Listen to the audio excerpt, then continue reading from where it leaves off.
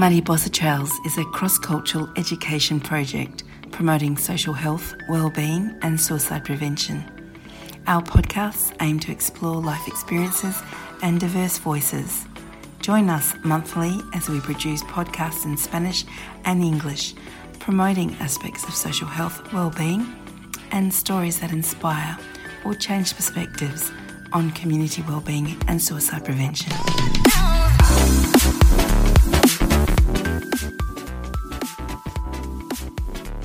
Hi, I'm Estella and I belong to the Mariposa team.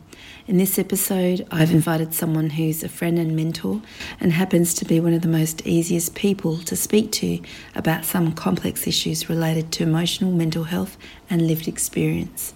In this conversation, we talk about reflecting on growing up as a young person and identifying mental illness and the different ways of dealing with the mind as a transformational experience with unique insights. And today we're speaking to Mark. I've met many years ago through my work experience at Multicultural Mental Health Access Program, and then later, many years later, in Relationships Australia, working for ArtThink, which is a multicultural mental health education project. Welcome, Mark. Thank you, Estella. Yeah, we've known each other a long time. I think that was late 1990s, actually, at the parks there. Yeah. Yeah, it's good to talk with you, and looking forward to our conversation today. Excellent. And we've managed to stay connected, at least around working with communities, but also being supported through Mariposa Trails, which is a Spanish-speaking project predominantly. And I always look to you, Mark, as my mentor, but also for information and advice and broadening my skills and my experience, I guess, in this area. So I guess I'll start with your position at UNISA as a lived experience lecturer. How did that come about and how did you get involved in the lived experience movement? Yeah, well, thank you, Estella. That's very humbling, your comments. So I appreciate that. About 5 years ago, I saw a position at UNISA in the School of Nursing and Midwifery. It was a lived experience lecturer's position in mental health. And I was just really saw that position and thought, wow, what a fantastic sort of role and opportunity as well. So I was lucky enough to get that position. What my background was, I was a young person, long time ago now, but, my mental health wasn't very good when I was 19, 20, 21, 22, and went through a whole sort of process of, learning my way through that sort of distress and anxiety that I experienced, which was really intense. And then I sort of went and did social work as an area of learning, became a sort of community worker, which is where we met. So, and then my mental health's been, had times have been mostly pretty good, but also times of upheaval and sort of some crisis since then as well. So I think one of the things I've always learned is once you often have some really intense experiences around mental health, they are transformative experiences and they shape who you are as a person, and they have a big impact, and pretty excited to learn about sort of different ways of looking at ourselves and our well-being and our mental health that allow us to grow from those experiences, and they allow us to learn new skills, learn new connections and ways of coping and thinking about ourselves and the world, really.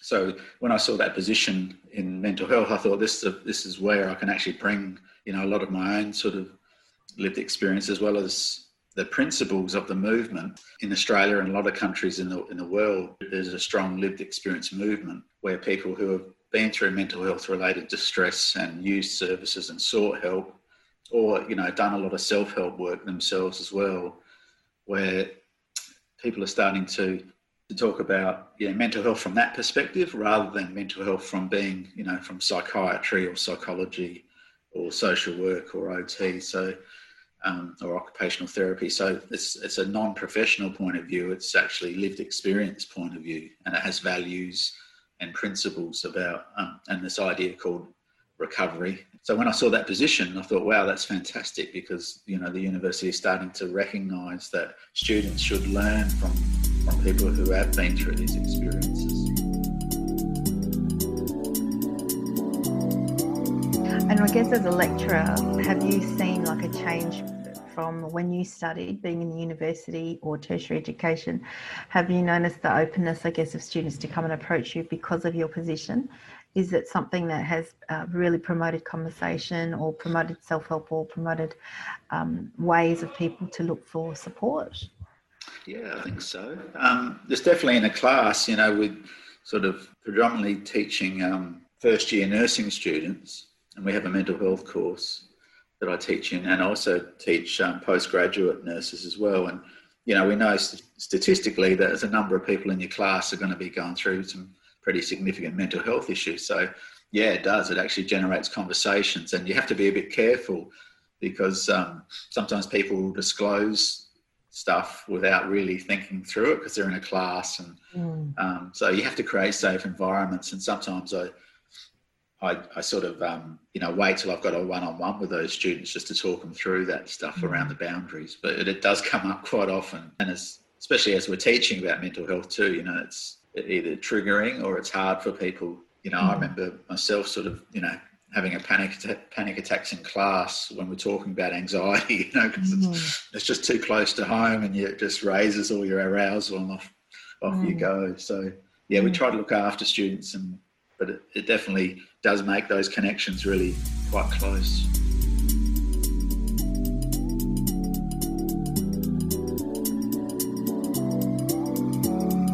You mentioned at the beginning in your early adult years, when you were going through many issues, including, I guess, the realisation of a mental issue or a mental illness. And I'm just wondering, with so many young people who are experiencing these days, what sort of strategies really helped you around accepting what you were going through and then finding information to help yourself, but also normalising it for yourself? Yeah, quite a lot. And that's, I think for everyone, they find their own sort of pathway of what helps them.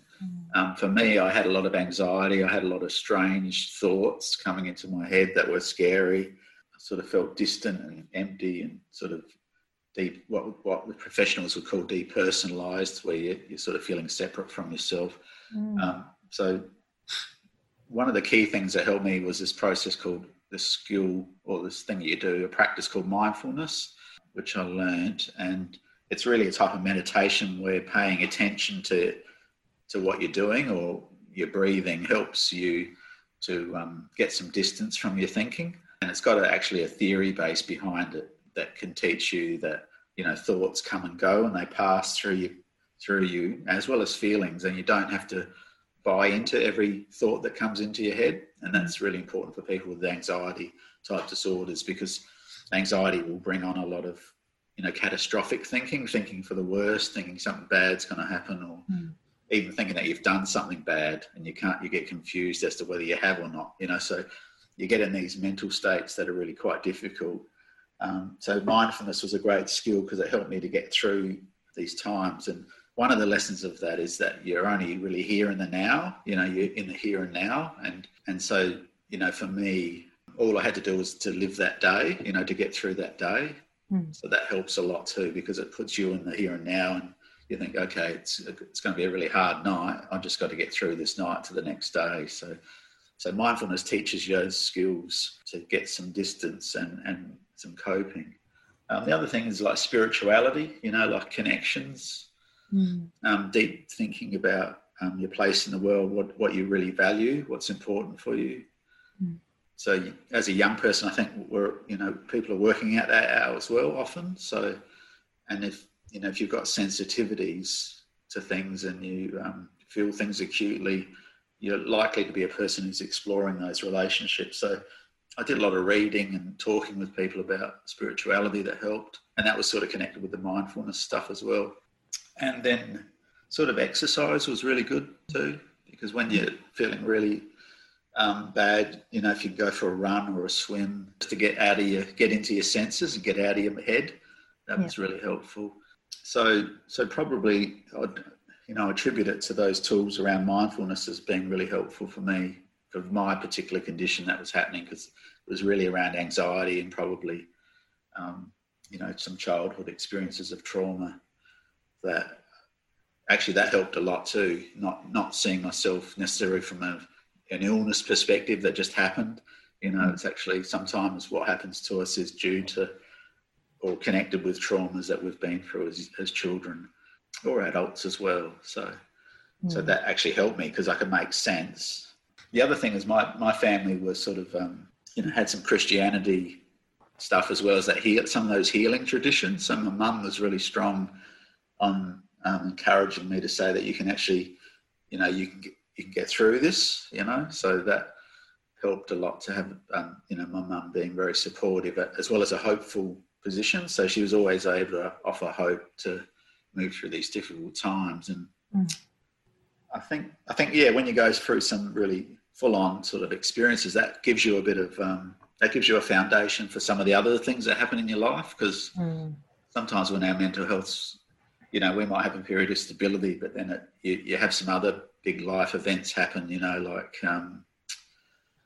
for many people, if they have a child, for instance, that can be a really confronting thing for their past, and you can sort of fall apart a bit. It happens for a lot of women as well as men as well, people from diverse backgrounds that happen. So one of the things around lived experience, it teaches you that what you've been through and the skills that you've learned aren't wasted. They actually continue to support you over time. So that's a key message of the lived experience sort of area. And at this time we're living, some challenges with this COVID-19 as, even though through humanity we've lived through many other situations that are, deeply affected us or we've been indifferent to, people talk about, the hunger in the world is killing a lot more people than what COVID is. But for Western countries or developed countries, it's hit pretty hard, the uncertainty around. And you've probably been around a lot of people that feel that uncertainty, maybe students who can no longer attend classes or have had to put classes on hold, or maybe international students as well. I'm just wondering how do you keep people encouraged, or how do you support them in those situations and in these times when there is a little bit of uncertainty and misinformation, and each state is handling it differently, and there's different circumstances. Comments around that?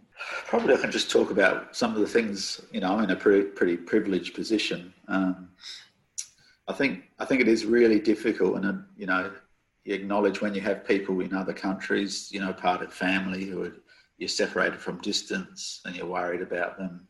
That's a really difficult thing to go through, and I think often in our area we have this thing of what can you do about, what can you control by your feelings and what you can't. So some thinking around that to help you stay centered. One of the things I think for a lot of people is it's in the media so much, you can get really exposed to media. So that's really difficult, and because sometimes you need to know media. If you've got family in other countries or cities that are struggling, you want to know that. So there's a balance of reaching out to engage with those stories, that news. But at other times you need to have some distance from it, just because it can be overwhelming. So one of the things I practice is I actually, I engage in internet media, but I actually control that so it's not flooding me with information. So I don't have notifications on my phone, or I only sort of access the internet in news when I want to, because I just found myself getting overwhelmed, every morning. And so if whilst you're restricted, just what are the things you can actually do in those spaces that give you some connection and some activity? Some people have done baking or other things where they can refocus their attention to their home environments to get through. And I think it is a process of just getting through each day as you can and doing something differently. And if you can use the phone to your loved ones, or you can use Zoom as a way of connecting in, just to do that. As far as the uncertainty about the world, that's a hard one, isn't it? I guess we all, if we want to be involved in advocacy and seeking change and voicing what we're going through, we can do that. But there's a time to do that. There's also a time to look after yourself and have some time with your immediate friends and the people who you can connect with, or even just yourself, to look after yourself.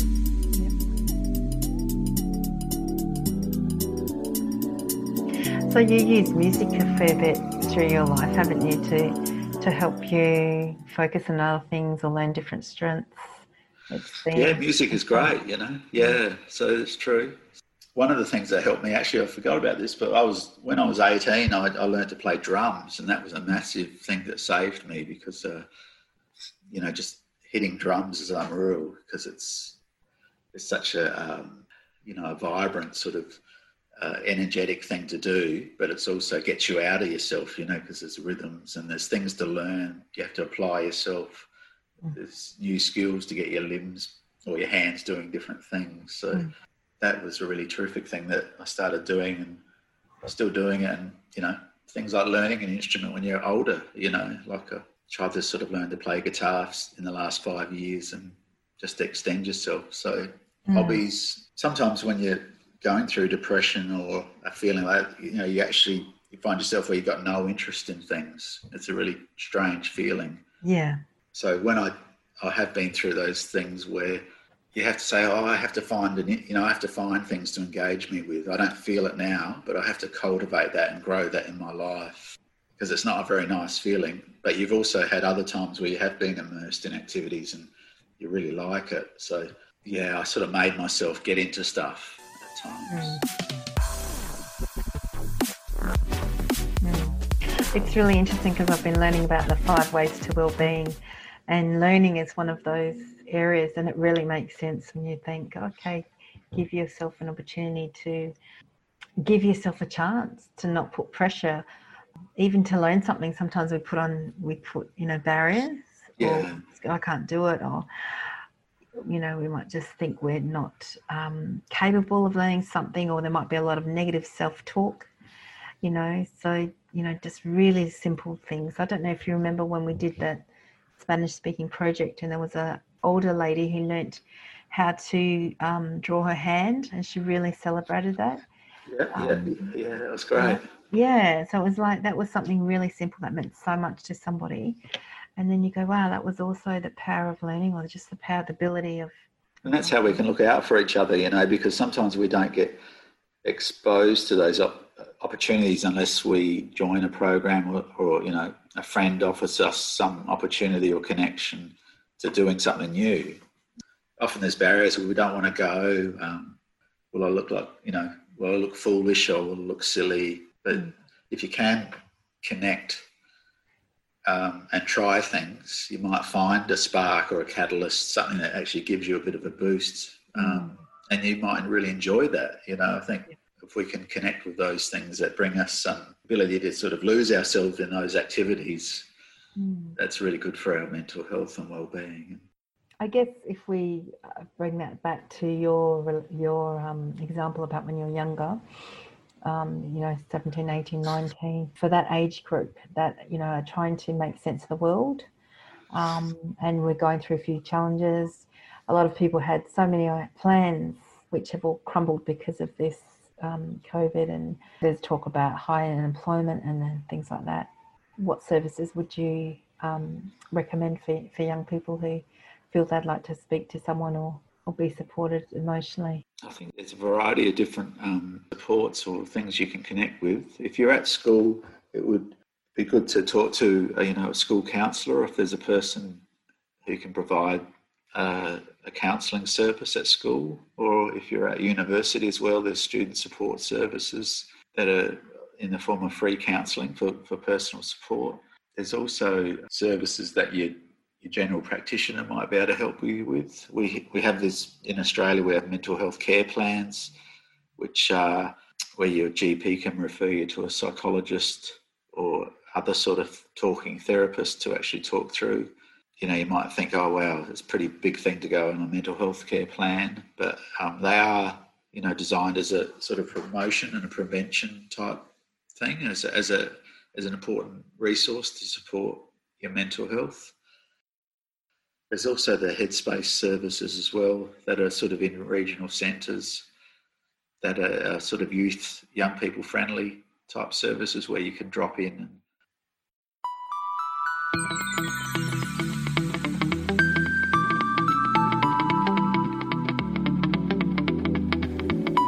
And in addition, to find out more information about support for young people, you can visit reachout.com or call Beyond Blue 1300 22 46 36, beyondblue.org.au, or visit headspace.org.au 1800 551 800.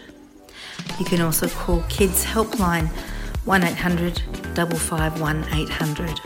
You've been listening to Mariposa Trails podcasts, Life Experiences, and today we spoke to Mark, lecturer from UNISA with lived experience. Mariposa Trails is a project dedicated to social health wellbeing and suicide prevention. For more information, you can visit our bilingual website, mariposatrails.com.au.